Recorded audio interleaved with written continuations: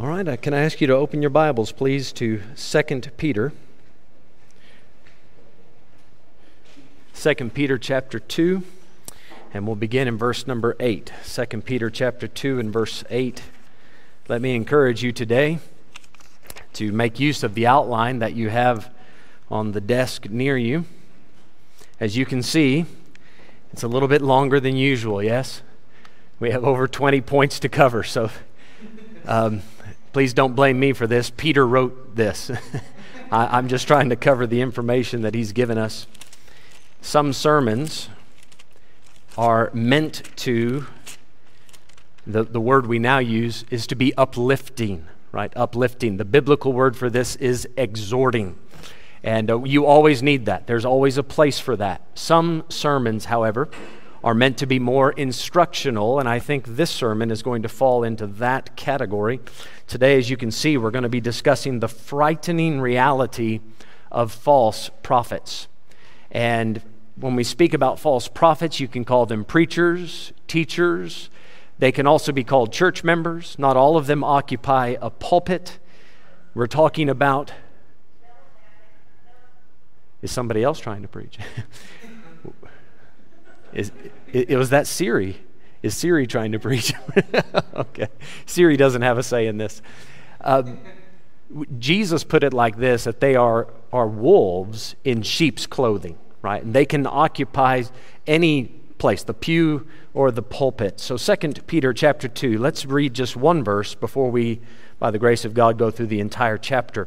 Verse 9 says, "The Lord knoweth how to deliver the godly out of temptations, and to reserve the unjust unto the day of judgment to be punished." And I want to focus in the beginning on that first part. The Lord knoweth how to deliver the godly. If you would, bow your heads with me. Let's begin with a word of prayer, and then we'll dive right in to the multiple things we need to cover. Father, thank you this morning that we're allowed to gather. Thank you that we can not only sing the Bible stands, but we can take our stand on the Bible, for the Bible, and we're not persecuted for it. We're allowed to preach about it. We're allowed to live it. And Lord, help us to take advantage of this great freedom, this liberty that we have. Help us as we cover this subject this morning. Please prepare the hearts of your people to hear what needs to be said this morning. We ask for your help, for your blessing, for your presence, and we ask this in Jesus' name. Amen. Amen. We're preaching through 2 Peter. I gave you chapter 1 last week about the furtherance of your faith.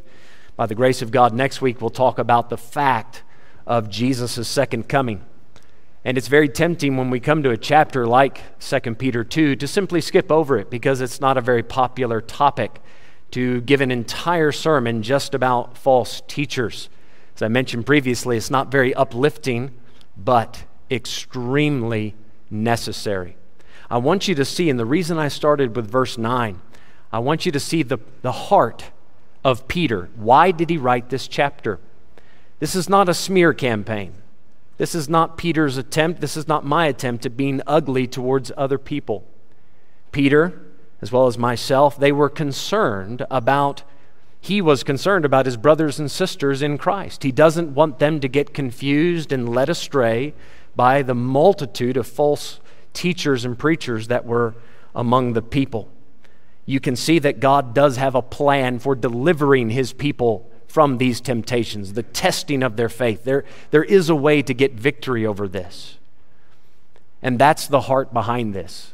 Not to simply condemn others and talk down of others, but if Peter takes an entire chapter, if you read the Gospels, Jesus on multiple occasions warned the people of false teachers and preachers.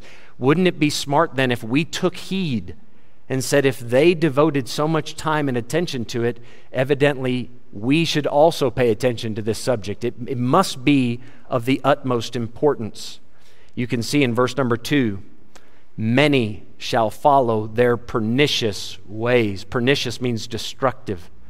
Many shall follow them. Well, if that's the case, if they are going to be so good at what they do, then we really need to be on the ball, as they say. Jesus said it like this: beware of false prophets. Beware of false prophets. Jesus brought it to our attention. He said they will be wolves in sheep's clothing. They're not easy to detect, and therefore we need maybe 12 different things that will help us to figure out what a false teacher is, how they act, what they believe, what they say. When I lived in Malawi, one of the I don't want to call it a custom. I don't think it's a custom. Let's say a behavior.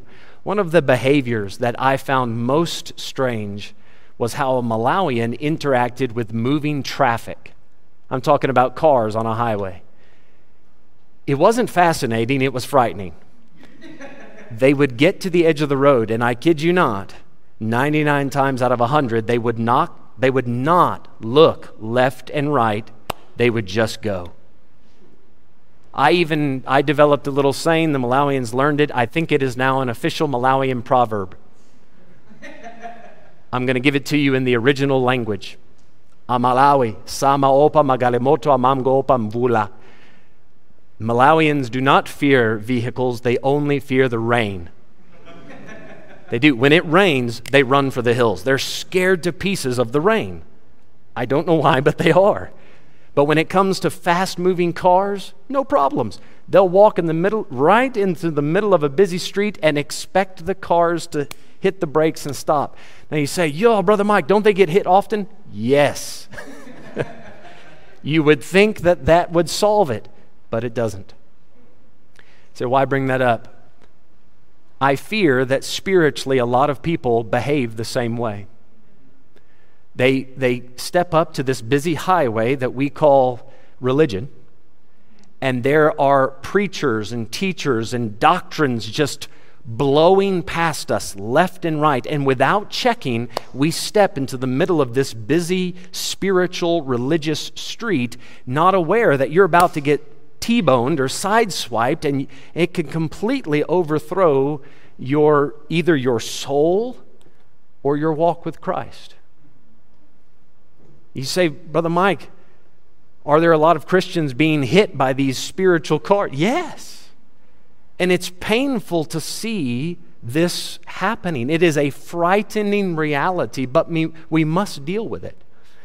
I'm sure that you've seen this as you drive down a busy highway. You'll get behind a semi-truck, and there'll be a sticker on the back. And I think some other vehicles use this. It says, report bad driving.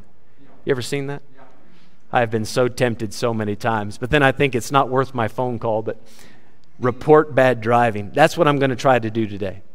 I'm going to try to report bad driving. I want to do it biblically. I want to just give you what Peter said about these false teachers. Understand my heart, please. This isn't a smear campaign. I'm not trying to mudsling. I preached last week about faith, what it truly is. It is Jesus explaining God to us. It's God's revelation to us. We have to accept that faith. Then we need to further that faith, yes? And then we talked about the facilitator or the funneling of your faith, which is the Scriptures. How do I know I have the right faith? How do I know that I'm growing properly? You have a Bible whereby you can check these things. Now, the Lord Jesus Christ, God the Father, the Holy Spirit, the apostles, Christians for the last almost 2,000 years have put in a lot of work so that you and I can have the faith and go further with it. I don't want to see that wasted. I don't want to see you or I take that privilege lightly. We have an opportunity to know God and become more like Christ, and I don't want to see any false teacher or teaching undo what the Holy Spirit has been doing in your heart and life for what? Months, years? I don't want to see that undone. Please take this as it's intended, as a loving father who would tell his child, listen, Buti, Sissy, if somebody pulls up next to you in a car and says, hey, come here with a big smile, and tells you funny jokes and says nice things, and I like your shirt and you're a beautiful child, and offers you candy, please don't get in the car. That's dangerous. This man will come to you with good words and fair speeches and offer you something sweet, and it is poisonous. And you get into that car, and it might be the last time you ever have a free moment in your life. That's the heart behind this. With that being said, can we jump right into this? Point number one, description of the false prophets. Description of the false prophets. As you can see, I'm going to give you 12 different things, and I've already mentioned, blame Peter, not me. All of these things are mentioned in the chapter. Number one, description of the false prophets. Number one, there is a surplus, S-U-R-P-L-U-S, a surplus of false teachers. If you could let your eyes trail back to the end of chapter 1, can I begin with you there? It says, "For the prophecy came not in old time by the will of man, but holy men of God spake as they were moved by the Holy Ghost." So Peter has drawn our attention to old time. This is how it used to be. And these holy men, they're the prophets. They spake at God's behest. But chapter 2, verse 1, you see, on the heels of saying that, he says, "But there were false prophets also among the people, even as there shall be false teachers among you." When I say there is a surplus of false teachers, what do I mean? There are many of them. Go back, read the Old Testament, and look at the ratio. Anytime God called a man to stand and preach and say, "Thus saith the Lord," how many preachers stood on the other side and said, "That's not what God said"? You just look at the ratio. It's always a multitude against the minority. Always. And the man of God speaking the truth is every single time, he's in the minority. I think the best illustration of this, isn't it Elijah and the prophets of Baal? I mean, there's 1 versus 450. And that gives you an idea of the surplus, the multitude of false teachers that we can expect. Jesus said in Matthew 24, when they asked him about the end of the world and the signs of his coming, he said, many false Christs, many false teachers will stand up. Paul said that evil men and seducers shall wax worse and worse, deceiving and being deceived. Now, Peter, he's going to give us, I believe in this chapter, the worst case scenario of a false teacher. The worst case scenario. However, I want just for a moment to talk about 4 different categories that you can put all preachers in. Now, these categories, I think sometimes can bleed together. You might make some subcategories out of this. But every preacher will fall into one of these 4 categories. The reason we need this is because there's so many false teachers. How do we categorize them? Because not all are as bad as others. So they're on different levels. Number 1, if you want to make a side note on your paper, I haven't given you any blank slots on the outline for this, but number 1, somebody can be a heretic, that's a false teacher, and he knows it, and he preaches it anyway. That is, he knows it's a lie. But his conscience is so seared, he doesn't care. He's going to purposely lie and cheat the people so that he can get what he wants. Now that, of course, is as bad as it gets. I think that's what Peter's addressing in this chapter. But then there's a second category. There are heretics that don't know that they're heretics. They're teaching something incorrect. It's not biblical, but in their heart, they are sincerely convinced that it's right. They believe that they're helping, when in fact they're actually doing more harm than good. This man, I would say, is dangerous because he's sincere, but he's sincerely wrong. And then number 3, here's another category. You have some preachers that are fundamentally right, but secondarily wrong. So what do you mean by that? To be fundamentally right, you believe the big things correctly. You believe in the virgin birth. You believe that Jesus died for our sins, was buried, rose again. You believe in the inspiration of the Bible, the big things. But then there are some secondary issues that maybe you put the wrong emphasis on or are confused about. Things that may not overthrow a person's salvation, right? It wouldn't cost them their soul, but it may confuse them as they try to walk with Christ. And then lastly, I think this is the category anybody should aim for. You have preachers that are scripturally sound, both fundamentals and secondarily. Everything that they teach can be supported biblically. Now, on that category, let me be careful to point out, every single human being is fallible. That is, he is capable of mistake. Every human being still needs to continue to learn, So even the man that is scripturally sound, never should he get to the point of saying, everything I believe is absolutely right. You can't teach me anything. I'm not going to listen to anything anyone else has to say because I'm right. Well, in so saying, you've just become wrong. Because the proper biblical attitude is to be humble and teachable, right? So I'm going to keep my ears open even if I am scripturally convinced. I would need for you to offer a very strong scriptural argument to change, but I will stay open to learning. I believe that's the right attitude for that fourth category. And as I've said, these categories can bleed into each other a little bit. Let me show you in verse 1 why I think these categories are legitimate.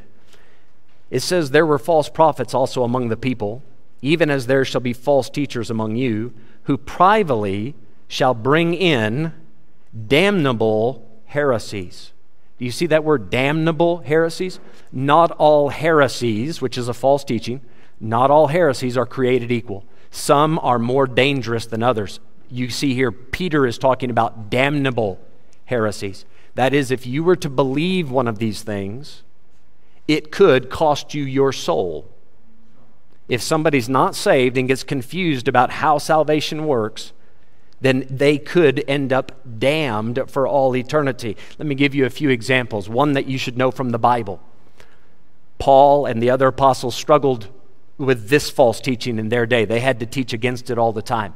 They taught that you had to be circumcised and keep the law in order to be saved, that you had to essentially become Jewish. It is the equivalent of today's teaching of the Hebrew roots movement. But back in the biblical times, this was known as Judaism or Judaizers. Let's put it that way, Judaizers. Folks, it's just not true. You don't have to be Jewish in order to be saved. And Paul, he actually wrote the entire book of Galatians just to prove that point. Let me move forward into our time. There are some that teach you must be baptized in water in order to be saved. They teach that the waters of baptism actually cleanse your sins. Folks, that's just not true. What can wash away my sins? Nothing but the blood of Jesus, not the water of the Potchefstroom municipality system. Pilate tried to wash away the innocent blood of Christ from his hands, but the water could not help him, could it?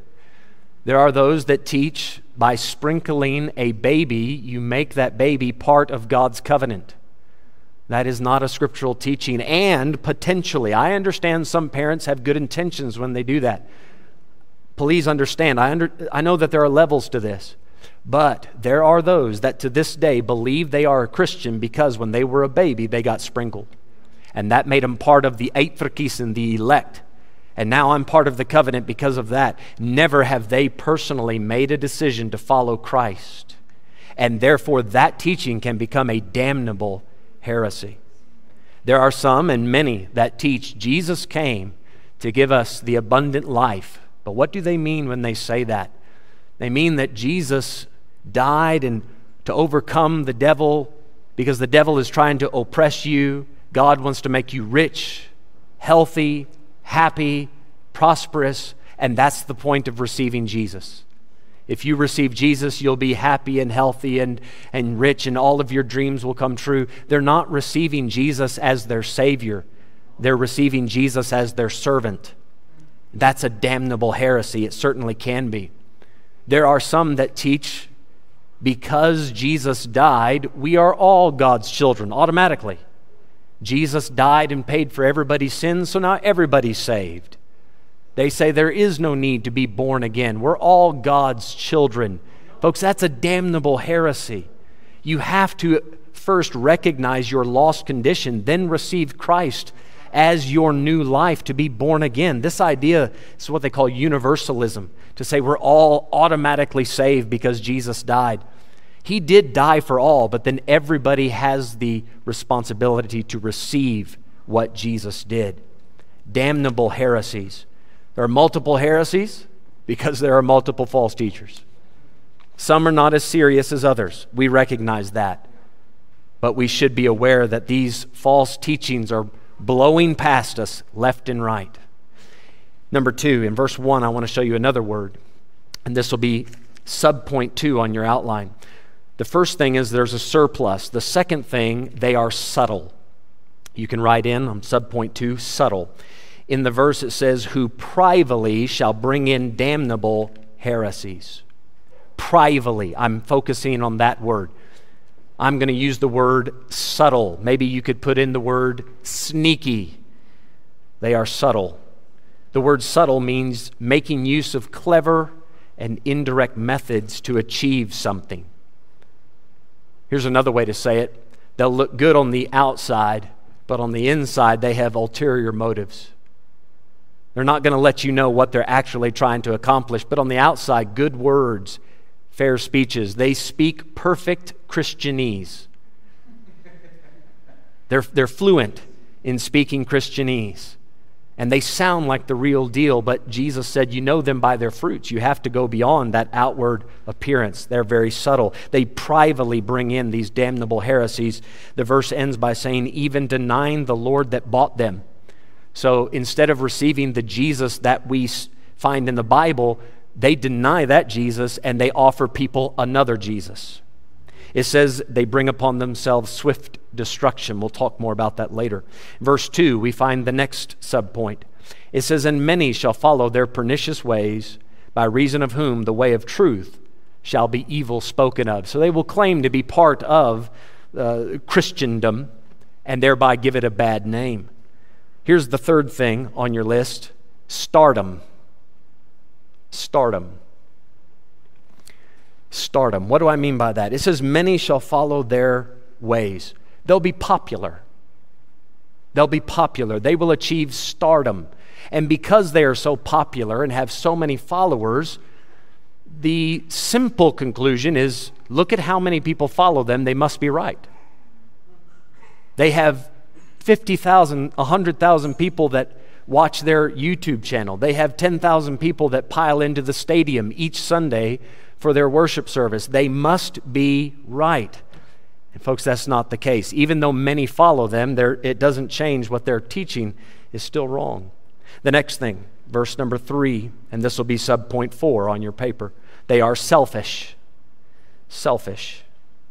In verse 3, the Bible says, and through covetousness shall they, with feigned words, those are fake words, with feigned words make merchandise of you. You're the merchandise. They're using you just to get fame and fortune. They want the big following so that they can sell more books, sell more tickets to come to their event. And this is actually happening now, where certain Christian events, you have to buy a ticket to get in. Can you imagine Jesus selling tickets? The Apostle Paul selling tickets? Paul said it like this in Galatians 4. Talking about false teachers, they zealously affect you, but not well. It means they get you all excited, but not for a good cause. Yea, they would exclude you that ye may affect them. He said the reason they're getting you all excited and they're building a big following is so that they can profit from your excitement. So they can advertise it to others and say, look at how big my following is. They get the fame and fortune. So they're selfish. If I can bring you down a few verses, verse 10, and we will come back to the verses I'm jumping over in just a moment. In verse number 10, we find the next thing on the list, and there's several things here. These will overlap a little bit. The first thing is sinful. Sinful. In verse 10, it says, but chiefly them that walk after the flesh in the lust of uncleanness. They walk after the flesh. The same thing about being sinful. And guys, it's very easy. They're full of sin, right? And they have no intention of stopping it. They are not walking after the Holy Spirit. They might be talking about that, but they're not walking after the Spirit. They're walking after the lust of their flesh. Look at it with me in verse 13. Peter says, they shall receive the reward of unrighteousness as they that count it pleasure to riot in the daytime. To riot is to party. Party all day. Do whatever you feel like doing all day. Keep reading. It says, spots they are and blemishes, sporting themselves with their own deceivings. Now, to sport yourself means to play around with it. They take it lightly. To them, it's no big deal. It's just a big game to them. Sporting themselves with their own deceivings while they feast with you. Can I really pause there for the effect just for a moment? Where do they do their dirty work? In the small group meetings. That's the feast he's talking about. These feasts of charity. That's the biblical word for what we now call a cell group. As these Christians would meet in their houses, these false teachers and preachers would sneak in privately good words, fair speeches, and subtly start to introduce their false teachings. And their desire was to gain a following and trying to make friends with people so that they would have an opportunity to sin with them. Look at the next verse. Having eyes full of adultery. They weren't there to fix their eyes on Jesus Christ. They went to the cell group meeting for the pretty girls. I understand that's straightforward, but there it stands. That was their intention. Having eyes full of adultery, and that cannot cease from sin. Do you see the problem? They have no intentions of stopping their sinful ways. They are going to come into the small group, they'll even come into the church, and they will introduce teachings that justify their sinful behavior, that actually makes their wrong ways seem right. The prophet Isaiah said it like this: they call evil good and good evil. They call light darkness and darkness light. It says in verse 14, continuing, beguiling unstable souls. They're tricking people. They always aim for the Christian who is not well grounded, who lacks stability in the Word. Beguiling, tricking unstable souls. This is why we emphasize so strongly that you go through discipleship, that you get a strong biblical foundation in your life, so that when the cars of false doctrine come speeding past you, you don't walk out and get smacked with it. It says at the end of verse 14, and heart they have exercised with covetous practices, cursed children. They can ruin not only this generation, the ma and the pa, but they can also affect the children. Why? Because the children grow up listening to Uamintani say these things. They see their mom and their dad following these things, and the child grows up with this false concept of what Christianity actually is. Extremely dangerous. It must be taken care of before it not only affects this generation, but the next. So they are sinful. Come back to verse 10. We'll get the next one. You'll have to forgive me. What subpoint are we on? 6, subpoint 6. Seditious. S-E-D-I-T-I-O-U-S. Seditious. Where do I get that? In verse 10 it says, chiefly them that walk after the flesh and the lust of uncleanness, and despise government. Despise government. They seek to overthrow the authority structure. False teachers thrive on chaos. So it doesn't really matter what the authority structure is, right? That word government, any authority structure. Government to citizen, right? We think of the president and the citizen. You can look at the headmaster of a school and the students.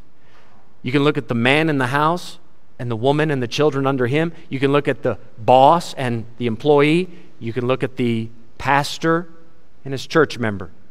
No matter what the authority structure is, these false teachers will do nothing but complain about there being an authority structure. Why do we got to do what they want to do? They're always oppressing us and holding us down. And it's nonstop, do away with the authority. They thrive on chaos until they're in charge. And then, bless God, I'm the authority, you have to listen. They do not, and have you folks noticed that there has been a strong push in the last 20, 30 years with this postmodern movement that nobody should be in submission to another person? That is not just something you find in secular society. It has crept into the churches as well. They despise government. The next thing, that's seditious, and these will overlap a little bit. The next thing on the list, presumptuous. Here's the word I'm going to use, sassy. I had to come up with an S word. Sassy. Presumptuous. What do we mean by presumptuous or being sassy? Audacious. They will do something wrong, teach something wrong right in your face, and they don't care. They don't care. Watch what I can do. Watch what I can say. Wham! See, I did it. Just presumptuous. How dare you? But that's what there was one man, he had an old lady come forward during the church service. She was in bad health. She came forward to be healed. No matter how many times people prayed for her, she wouldn't get healed. He says that the Holy Spirit told him to kick her in the face, and that would bring about the healing. So he hauled off and kicked her in the face. That, in my opinion, that's a little beyond sassy. That's presumptuous to think that, yeah, I can do anything I want. I can kick somebody in the face, and if I do it in Jesus' name, it's okay. Kicking somebody in the face is never okay. That's presumptuous. The next thing. They are, it says, self-willed. Presumptuous are they, self-willed. You can use self-willed, but I'm going to give you the word stubborn. Stubborn. They're arrogant. They cannot be taught. They cannot be led. They have no final authority except for their own feelings. I think that it's right. I feel that it's right. Therefore, it's right. No one can tell me what to do. They will not submit to anything, even the authority of the Bible. And you'll find this. If you try to minister to others, you can show them a verse that clearly shows that they're wrong, and they will say, I don't care. I still feel that it's right. Self-willed. They're just stubborn. You'll show them a verse and they say, yeah, but that's not how I was raised. But there it stands. I don't care. I know how I was raised. I know what I feel. I know my relationship with God. I got my way. Well, what can you say to that? The next thing. They are self-willed. They are not afraid to speak evil of dignities. Now, this will work with the sedition, right? They don't like the authority structure. Now they're speaking evil of those in authority. So it's not just the authority structure, but the individuals in those positions.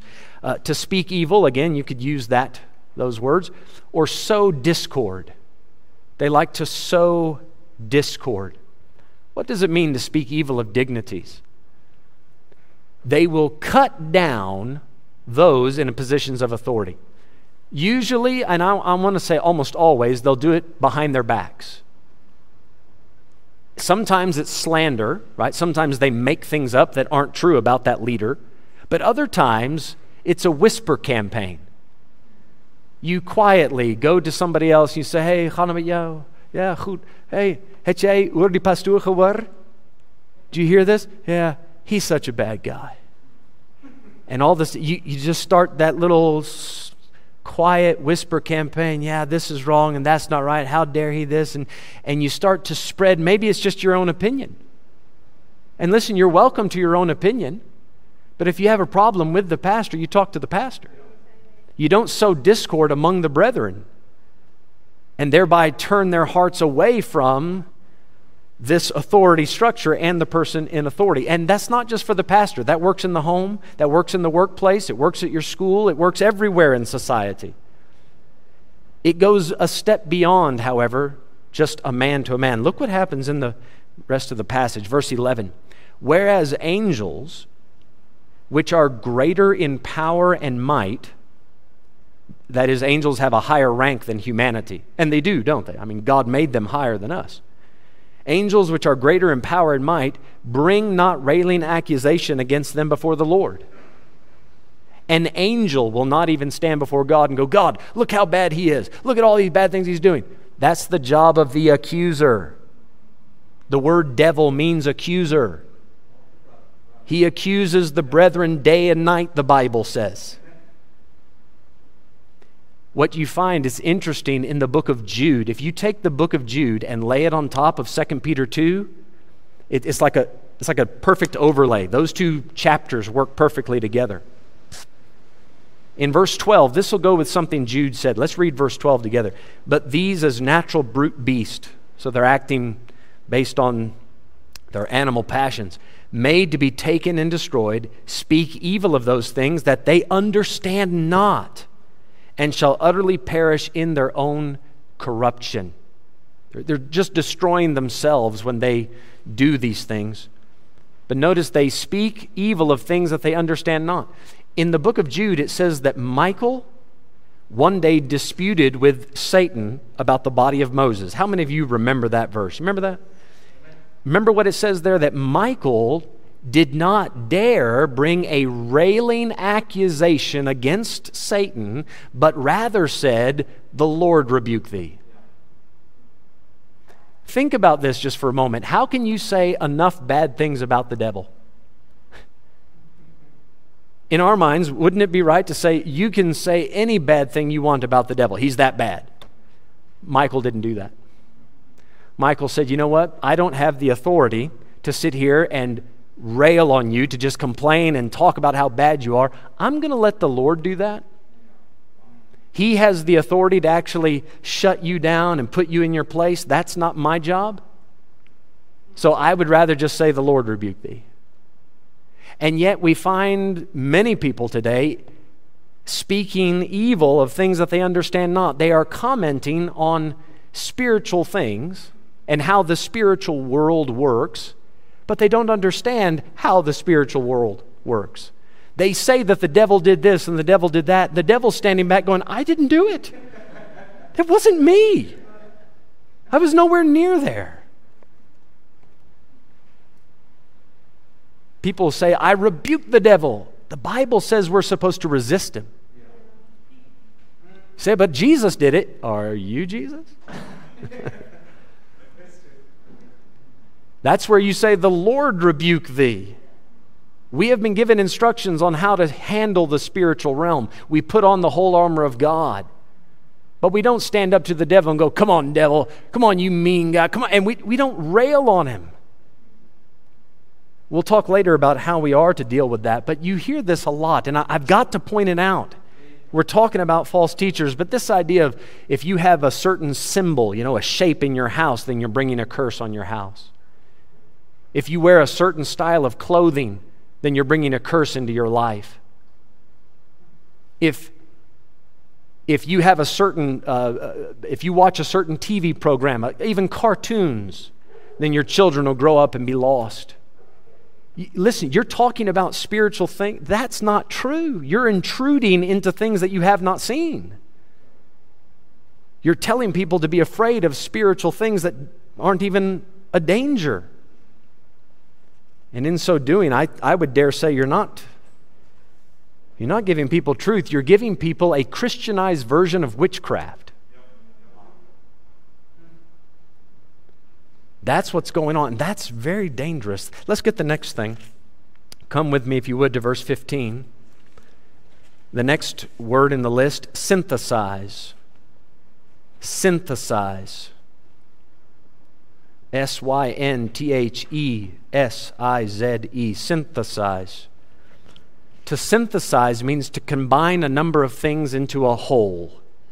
Now let me show you why I give that term. Verse 15, which have forsaken the right way and are gone astray, following the way of Balaam, the son of Bosor, who loved the wages of unrighteousness, but was rebuked for his iniquity. The dumb ass, speaking with man's voice, forbade the madness of the prophet.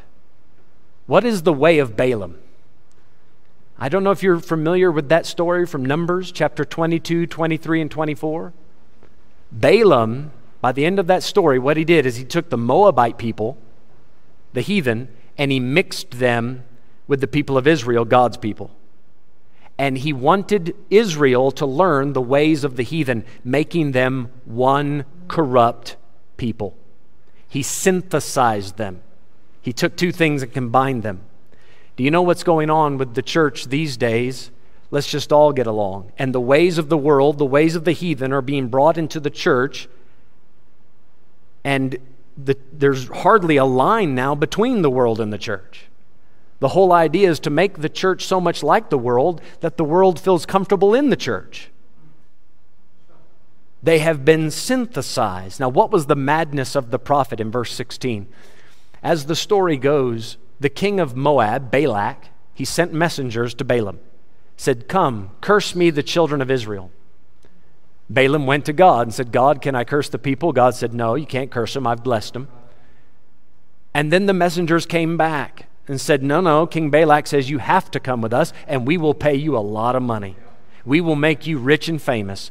And Balaam said, "All right, let me ask God. God, can I go with them?" God said, "Tomorrow morning, if you wake up and those men come and say, 'Come on, Balaam, let's go,' if they invite you again, you can go with them."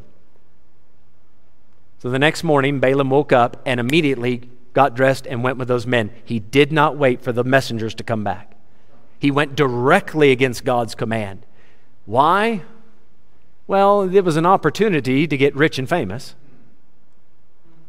And he completely disregarded what God said. He just didn't want to miss out on this opportunity to be accepted by these Moabites. You want a surefire way to get it wrong, just ignore what God says. So I know that's what it says. I know He told me to do it this way, but if I do it that way, I'll never get ahead in life. Let me cut corners and just do what I think is best. I'll run with this and that crowd, and you become unequally yoked with unbelievers, and light has fellowship with darkness, and all of a sudden you get into this synthetic Christianity, this fake Christianity. The next thing on the list, verse 17, superficial. Oh, I've been waiting all week. God help me. Here comes the Afrikaans. Oppervlakkig. Did I get it right? Is that right? Superficial. Oppervlakkig. Verse 17, these are wells without water, clouds that are carried with a tempest, to whom the mist of darkness is reserved forever. They are superficial. In Jude chapter 1 and verse 12, it takes it a step further and says they are clouds with no water. What is it? It looks right on the outside. It's a well, but there's nothing inside. It's hollow. It's empty. I think you might say there's thunder, but no lightning. The reason I say that is because they came to Elijah and said, "Come with us, man of God." He said, "If I be a man of God, let fire come down." There was some substance to his preaching. Right? When you sat under his ministry, you literally got hit by it. There was some substance to it. These preachers that we're reading about, there is no stability. They, like the clouds, like on a day like today, they are blown about with every wind of doctrine. Whatever is popular, that's what they're going to talk about. That's what they're going to preach about. They will let society dictate what's right and what's not. There's no stability. Can I ask you to maybe jot this verse down in the side notes of your outline or in your Bible? Proverbs chapter 25, verse 14. Proverbs 25:14. Let me read that verse to you. It says, "Whoso boasteth himself of a false gift is like clouds and wind without rain." Did you hear what I said there? Think about the emphasis that you find in a lot of churches. What do you hear in every sermon and in every small group meeting? What's it about? What gifts do you have? Gifts, gifts, gifts. Today we're going to have a lesson on gifts, gifts, gifts, gifts, gifts. Whoso boasteth himself of a false gift is like clouds and wind without rain. Watch out for a superficial Christianity. Guys, walking in the Spirit has nothing to do with counting your gifts. That's not the same thing. And then the last thing on our list, we should be on number 12, am I right? Seductive. Seductive. Verse 18. Seductive. For when they speak great swelling words of vanity. What are great swelling words? They are going to tell you not only what you want to hear, but even more. They're going to tell you how great you are. They are going to make you think that you personally are the center of the universe. They are going to puff you up. For when they with great swelling words of vanity, they allure, there's the seductive, see? They allure through the lust of the flesh, through much wantonness. What is that? That's an illicit sexual desire. That is a strong desire for anything unclean. They, through much wantonness, those that were clean escaped from them who live in error. Who are they targeting? People that have just come out of a sinful lifestyle. They've just overcome these things. These guys show up and start telling these new Christians how great they are. Oh, you're wonderful. We love you so much. And listen, you don't need to change. You're perfect just the way God made you. You need to accept who you truly are. Accept it because God made you that way. Specifically in the days that Peter wrote this, here's what they were teaching. Listen to what they taught and see how it might apply today. In Jude, you find that these men crept in unawares and they changed the grace of God into lasciviousness. Lasciviousness is all sorts of sinful lust. They would say that God is so gracious, even if you do wrong, God's not going to be angry. God's grace will cover it all. God would never be angry with you. Listen, God would never judge you because judging is wrong and God's not wrong. So where sin abounds, grace does much more abound. So therefore, no matter how many sins you do, it's okay. That's how they were twisting the grace of God back in those days. How does it sound now? God is love. God is forgiving. God is merciful. He's kind. He would never condemn you. He would never judge you because He's your friend and will unconditionally love you no matter what you ever do. God made you that way. God made you the way that you are right now. You don't need to change. God made you this way, so therefore you need to just accept it. You're perfect as you are.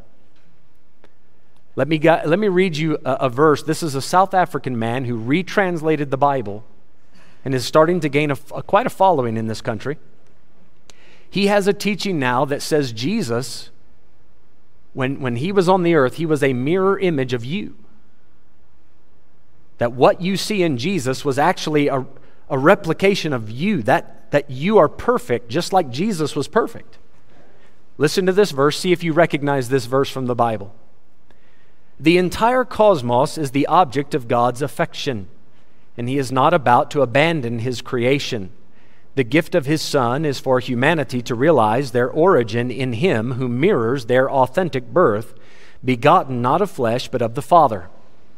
In this persuasion, the life of the ages echoes within the individual and announces that the days of regret and sense of lostness are over.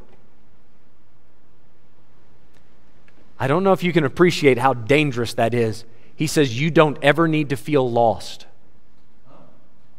No need for anyone to ever say, I'm lost, I need to be saved.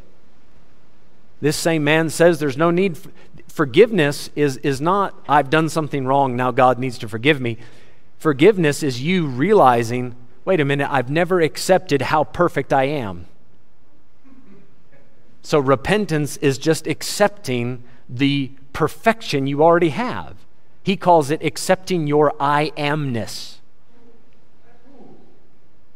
I read that, what I just quoted, that was a verse from the Bible. How many of you want to take a stab at which verse that was?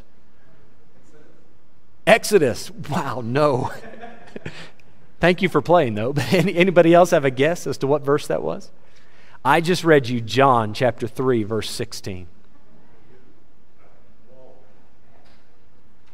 Notice in verse number 19, we're continuing on with this seductive nature of false teachers. While they promise them liberty. They promise them liberty. But look at the next part. They themselves are the servants of corruption. While they are promising liberty, they are serving their own corruption. How is that so? I'm going to tell you what you want to hear and give you all these wonderfully big, inflated promises, because the more great swelling words, the more promises you have, the more you'll follow me, the more you'll give, the more money I'll make, the more fame I'll have, the more followers I get. So I'm going to keep telling you what you want to hear and making these false promises so that you accomplish my goal, making me rich, happy, wealthy, so forth. They promise them liberty. How does this work out in in the world today? Well, they say things like this. How many of you have heard this word before? Come get your breakthrough. You know, the size of your breakthrough is always tantamount to the size of your offering.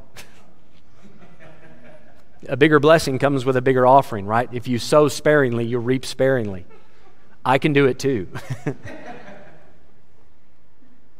You just need to plant a bigger seed of faith if you want a larger crop. See? Come get your breakthrough. We'll break all your bondages. I watched one person this week. She had a large crowd, thousands of people in front of her, and she stood on the stage and she said, God has told me that somebody here today is struggling with bondage. Isn't that obvious? We don't need any revelation from God for that. Obviously somebody's struggling with that, right? Because that's part of being human. She said, I am going to give you the breakthrough you've been waiting for. Pray with me. And they begin to repeat a prayer. And she said, now you have been released. That's not how it works. Listen, deliverance is a biblical thing. You can be saved from a bad habit. You can be saved from hell. You can be saved in many ways. But this thing of here, let me just come and repeat a prayer with you and bondage is done. Breakthrough. No, that's not how that works. We have plenty of exceeding great and precious promises. You don't need to make more up. You don't need to put words in God's mouth that He didn't say. She went on to say, anytime now you feel this bondage coming back, just repeat the name Jesus and the bondage will flee. That's witchcraft.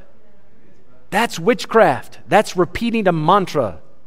Jesus, Jesus, Jesus, Jesus, Jesus. That's not how the name was meant to be used. Just repeat the name. No. To do something in Jesus' name goes much deeper than that. Something I hear some Christians say, and I must caution you, just put it under the blood. I got this and this, I'm struggling with debt. Well, just put it under the blood. The blood of Jesus doesn't pay your rent. It doesn't. Where in the Bible does it say if you just put it under the blood, you get more money in your bank account? That's a false teaching. Listen, there's power in the blood. There's power in the blood, but not to pay your rent. Be careful that you understand how the blood of Christ works. Some say, well, just get some oil and anoint it. Right? Just throw oil on it. That's wonderful for a salad, but it won't work for every problem in your spiritual life. It won't. Biblically, you need to know what the oil was used for. It had nothing to do with bringing a special blessing upon a piece of ground or your life. They say just repeat this prayer of Jabez, you know. It worked for Jabez, but nothing says that if you repeat that prayer, it's going to work for you. This is one I think you should very much be careful of. Just speak life. Just speak life. You have a problem, just speak life over it. They say, well, there's power in the tongue, right? The power of life and death is in the tongue. Yes, absolutely. Proverbs 18 says that's so, but don't turn it into witchcraft and say, well, I can just speak life over it and boom, all of a sudden it becomes alive. Do you know where that doctrine started? Let me give you the roots of it, and actually all 12 things on the list go right back to Genesis chapter 3. All of them go right back to Genesis chapter 3. The first false preacher there was slithered into the garden and said, Eve, yea, hath God said, ye shall not eat of every tree of the garden? She said, well, God told us not to eat of it or touch it. And what did the devil say? Eve had said, the day we eat thereof, the day we touch it, we'll die. And the devil said, ye shall not surely die. You'll not die. He spoke life. God spoke death and said, you're surely going to die. And the devil came in and said, Eve, come on, just speak life over it. You're not going to die. Matter of fact, the one in authority, he's just holding you back. Sedition. He's just holding you back. He knows the day you eat of it, you'll be as gods, knowing good and evil. You can do whatever you want. There are no consequences for your sin. You see where it all started? This is why we need to be careful. that we know the promises that we have in Christ, they are all yea and amen. And we need to watch out when a serpent slithers into our garden. We need to be able to recognize it and take the proper stand. There's more to this chapter. Please help me to finish it now. Let's go back to verse number 1. We're on point 2 of the outline. Point 2, destruction to be feared. We've talked about the description of a false prophet. Now, destruction to be feared. 3 things I'd like to say about that. Number 1, it is swift. You can see this at the end of verse 1. Bring upon themselves swift destruction. This is when God rises up to punish these people, it's going to be done quickly. He doesn't have to go through the court system where it can take months and months and months, and we reschedule your court date. When God says enough is enough and puts his foot down, swift destruction. Number 2, subpoint 2 to this, it slumbers not. And I'm getting this from verse 3. Through covetousness they with vain words make merchandise of you, whose judgment now of a long time lingereth not, and their damnation slumbers not. Now, you forgive me on this point. I'm going to talk more about this next week. What he's getting at is God is not going to put off their punishment for a long time. God is going to rise up and put an end to this eventually. In Peter's mind, it's going to happen any time now. I'm still saying the same thing. Now, some would say that God is being slack concerning his promise, that he's waiting too long. We'll talk next week about how God looks at the calendar a little differently than we do. But it slumbers not. Eventually, God is going to put his foot down. And then the third thing about this, in verses 20 down to 22, it is severe. It is severe. In just a moment, we'll read those verses. Can I just bring your attention to verse 4 quickly? In verse 4 it says, "For if God spared not the angels that sinned, but cast them down to hell and delivered them into chains of darkness to be reserved unto judgment." And then he's going to go on and talk about Noah and Lot. Angels, they had a higher rank. They have a higher rank than humanity. But when they made a mistake and turned on God and gave up their first estate, came down to the earth, God did not say, oh, because you had a high rank and because you had high esteem, therefore I won't judge you as harshly. High esteem, great power will not gain you leniency at the judgment. You can't stand before God one day and say, God, but I had a lot of followers and a lot of people liked me. And this was a very popular movement and that's why I followed along with it. That won't help you at the judgment. Angels who had a very high rank, God did not tolerate their nonsense. When it came time to punish them, he put them down in hell and has reserved them unto judgment. He is no respecter of persons. Now let's move to verse 20. Before we read it, can I just remind you of something Jesus said? When talking about the Pharisees and Sadducees, he talked about how they, out of pretense, it's a lie, they make long prayers, they devour widows' houses. He said they shall receive the greater damnation. You guys remember that? They'll receive the greater damnation. Their destruction is going to be severe. Let's see just how severe it is. Verse 20. For if after they have escaped the pollutions of the world through the knowledge of the Lord and Savior Jesus Christ, they are again entangled therein and overcome, the latter end is worse with them than the beginning. This is admittedly a difficult verse. I'd like to shed a little bit of light on it quickly. What they've done, these false teachers, they took the knowledge of the Lord and Savior, and based on what they heard, they said, let me clean up my life. Now, please listen carefully, because a lot of people do this. Not just false teachers, a lot of well-intentioned people do this. They get excited about hearing the name Jesus, say, let me try better, let me fix my life. And they do stop a few bad habits. They start a few good ones.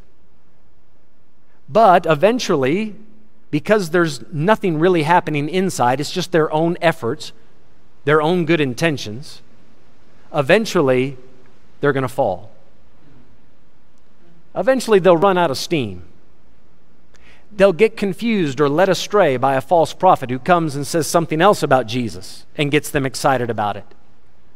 Now what happens is their end is worse than their beginning. Why? Because they tried what they thought was Christianity. It wasn't. But they thought that it was.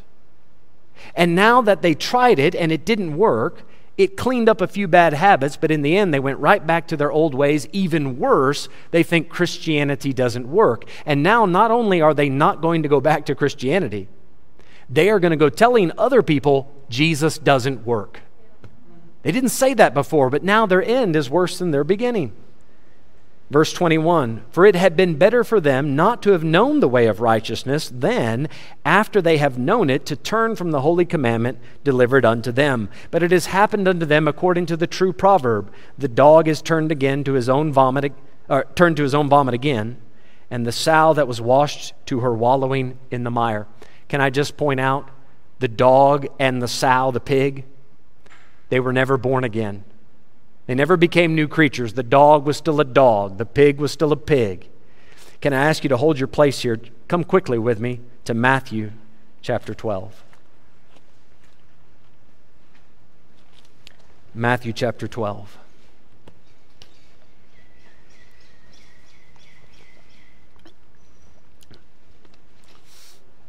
In order to properly understand what we're reading and how severe this destruction is, I want you to see what happens.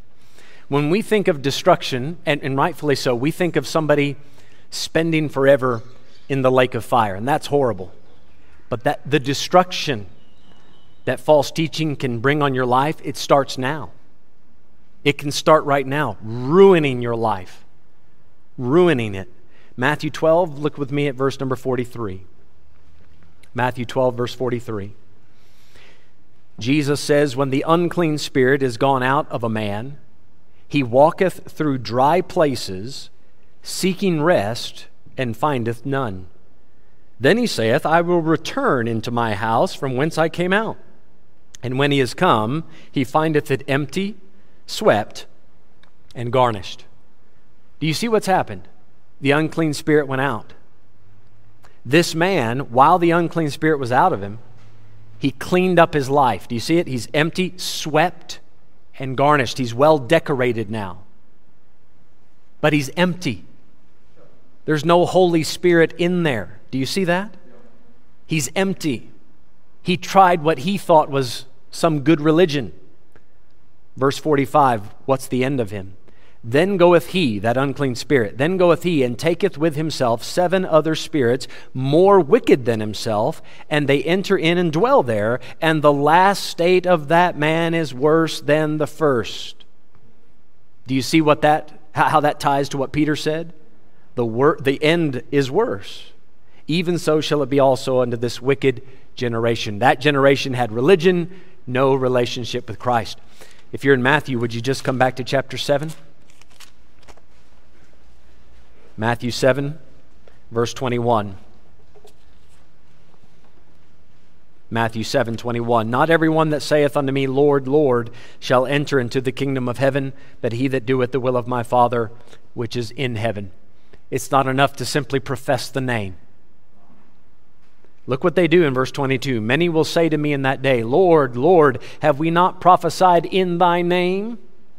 And in thy name have cast out devils, and in thy name done many wonderful works. They were doing miracles. They could manipulate the spiritual realm. And look what Jesus says to them in verse 23. Then will I profess unto them, I what? What's the next word? What is it? Never. These are not people that got saved and then lost it. These are people that were never saved. They did not know the Lord, but they preached in His name. They did miracles in His name. They even manipulated the devil. They could move spirits from one place to the next, but they did not have a personal relationship with Christ. They were not born again. What happens? They tried religion.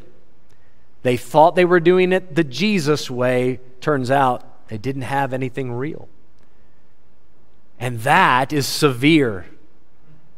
To think that I have a true relationship with God and it doesn't exist.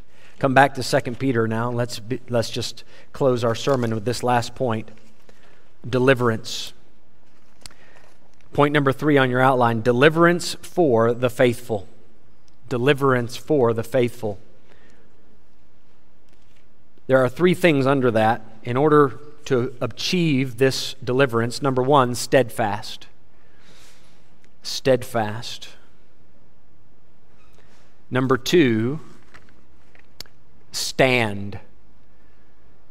And then subpoint three, this is not something you should do, but you'll see now where it's in the text, slow.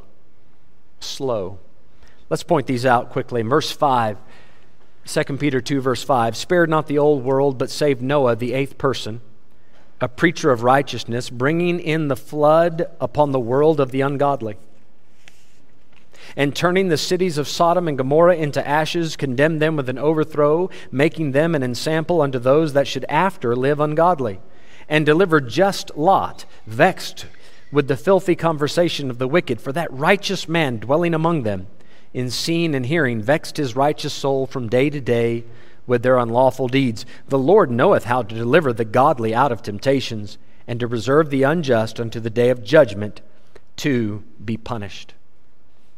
When it speaks about God knows how to deliver them, again, there's a false teaching that has crept in, and that is, just come forward, let somebody pray for you, and miraculously you'll be delivered.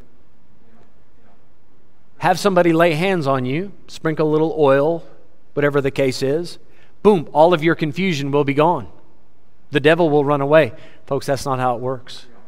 The Bible clearly tells us that the devil is a roaring lion walking about seeking whom he may devour. And Peter, the same Peter, in 1 Peter 5, verse 9, he says, whom resist steadfast in the faith. Steadfast in the faith. What does that mean? I know what I believe and I know why I believe it, because the Bible says it. You need to be convinced from the Word of God that that's right, not this is what I feel is right, or so-and-so said it was right. Have you seen it? Are you convinced? You need to be steadfast in the faith. Now we have two descriptions, two examples here, Noah and Lot. And I'll just quickly describe their situations. Noah was told by God, very soon the world's going to be destroyed. You know the story, right? Build an ark. What does it say in verse 5 about Noah? He was a preacher of righteousness. He took a stand. He didn't try to make friends with the world, did he? He didn't try to blend in. He stood up and preached against their ungodliness. He stood up and said, folks, God is tired of the iniquity in this world. I'm building an ark. If you want redemption, if you want salvation, you can find it in the ark. But outside of that, there is no salvation. There's only one way to be saved from this coming destruction. Get in the ark. He preached. He took a stand. He offered the people a way out. That's one way you can deal with it. That's one way to bring about deliverance, true deliverance. Tell people the truth. Take a stand. You will be the least popular person in your group, as Noah was. Which person was Noah? Look at verse 5. Was he the first person? Eighth, last in line. Eighth person. There was only 8 saved. He was the 8th. You'll be the bottom of the barrel, but you'll be right. You'll at least be used of God, or you could do what Lot did. The angels came to Lot and said, Lot, God's going to destroy this city. Sodom and Gomorrah is going down. What did Lot do? He went and told his daughters and sons-in-law. They laughed at him. They mocked at him. Lot had lost his testimony because, as you can see in the verse 8, for that righteous man dwelling among them and seeing and hearing vexed his righteous soul from day to day with their unlawful deeds. Lot lived amongst the Sodomites and never rebuked them. He never stood up for what was right. He just lived amongst them. He never said anything against it. Until one night the angel said, come on now, destruction's coming in the morning. Oh, let me go tell my family. And they laughed at him. Lot, come on, man. We know you, Lot. How are you going to be preaching against Sodom and Gomorrah? You've been living off of Sodom and Gomorrah for quite some time. We can't take you seriously. You know what happened the next morning? The angels come and wake him up. They hastened him. The Bible says they hastened him. Hurry, Lot, hurry. Come on. Hurry. Come on, this is serious. You know what Lot did? You can read it in Genesis 19.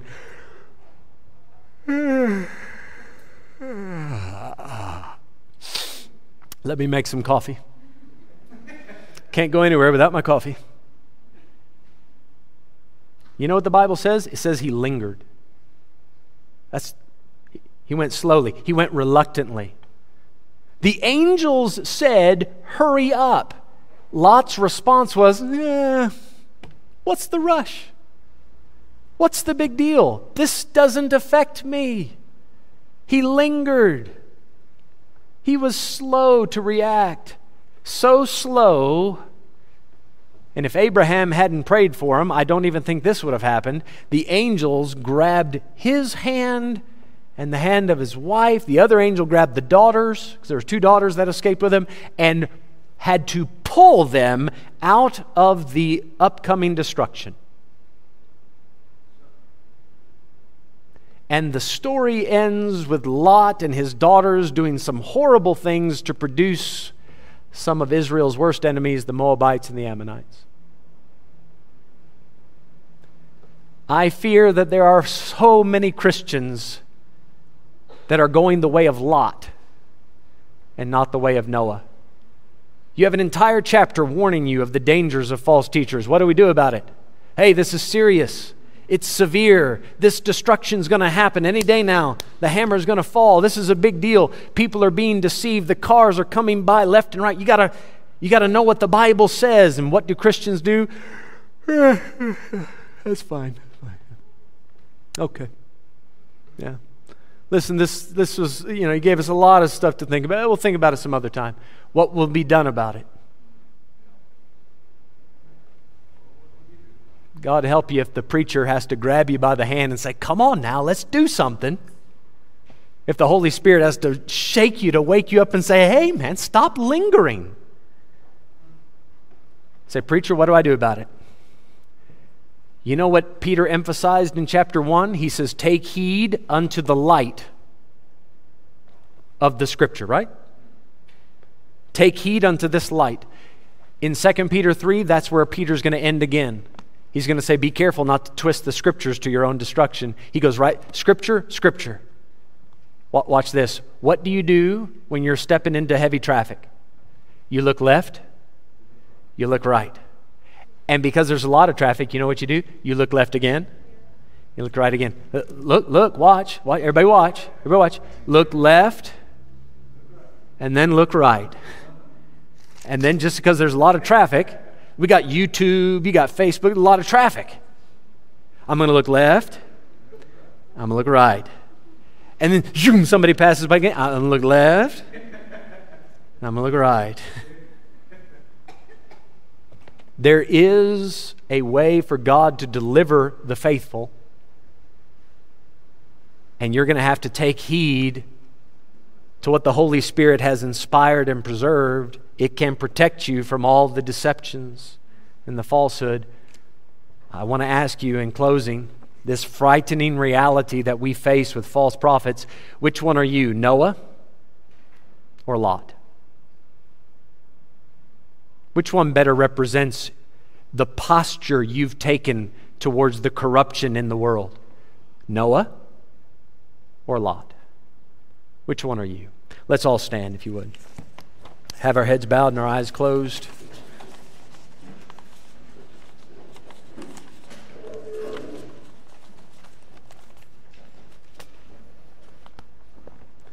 Heads bowed and eyes closed.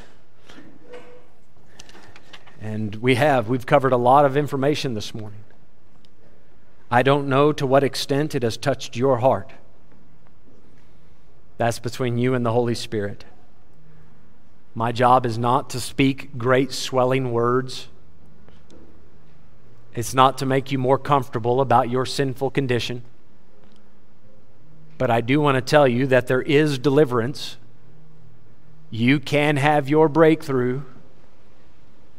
You can be free from the bondage of sin. But that comes through receiving Jesus Christ as your Lord and Savior. By being born again. and then living your life according to the Scriptures. That's going to take diligence. That's going to take effort.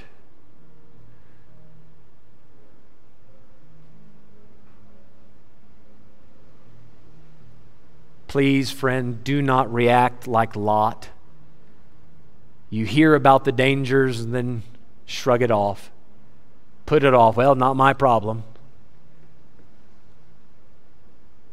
Don't make it so that your other brothers and sisters in Christ have to drag you across the finish line. Take some initiative.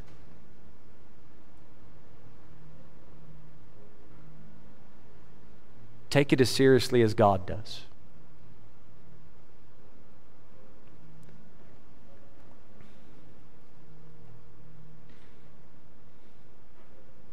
Perhaps you've heard in this sermon today certain things that the false teachers would say. You thought, man, that's, I've been under the impression those things are right. Maybe these things have affected your Christianity already. Please don't panic or overreact to that. You can just in your heart turn to God and say, God, I was wrong about that. Thank you for straightening me out, and Lord, please continue to teach me. I want to learn more about you so that I can help other people who are stepping out into that busy street. You see, the heart of this is to help save people, to deliver them out of those temptations.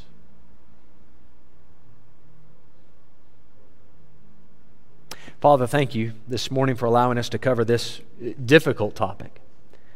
As we've seen this morning, you have a lot to say about it.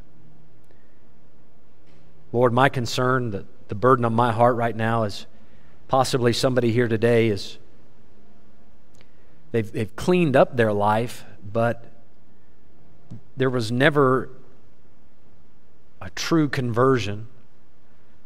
There was never a time that Jesus Christ came and lived inside of them. Father, I would so much like for them to taste and see that the Lord is good.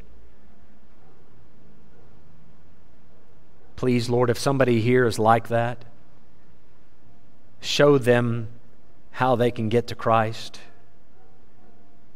Work in that person's heart. Help us to take the way of Noah and stand. Be steadfast.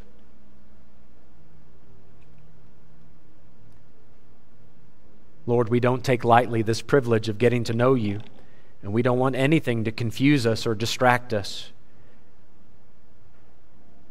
We want to know you in all of your fullness so we can become more like you. Thank you for teaching us this morning. Thank you for allowing us to gather. Father, we thank you for this and ask you for these things. In Jesus' name, amen. Amen. Folks, thank you so much for your time this morning. I do pray that you make it home safely. We do have a service tonight at 6 p.m. by live stream, so be sure to tune in for that.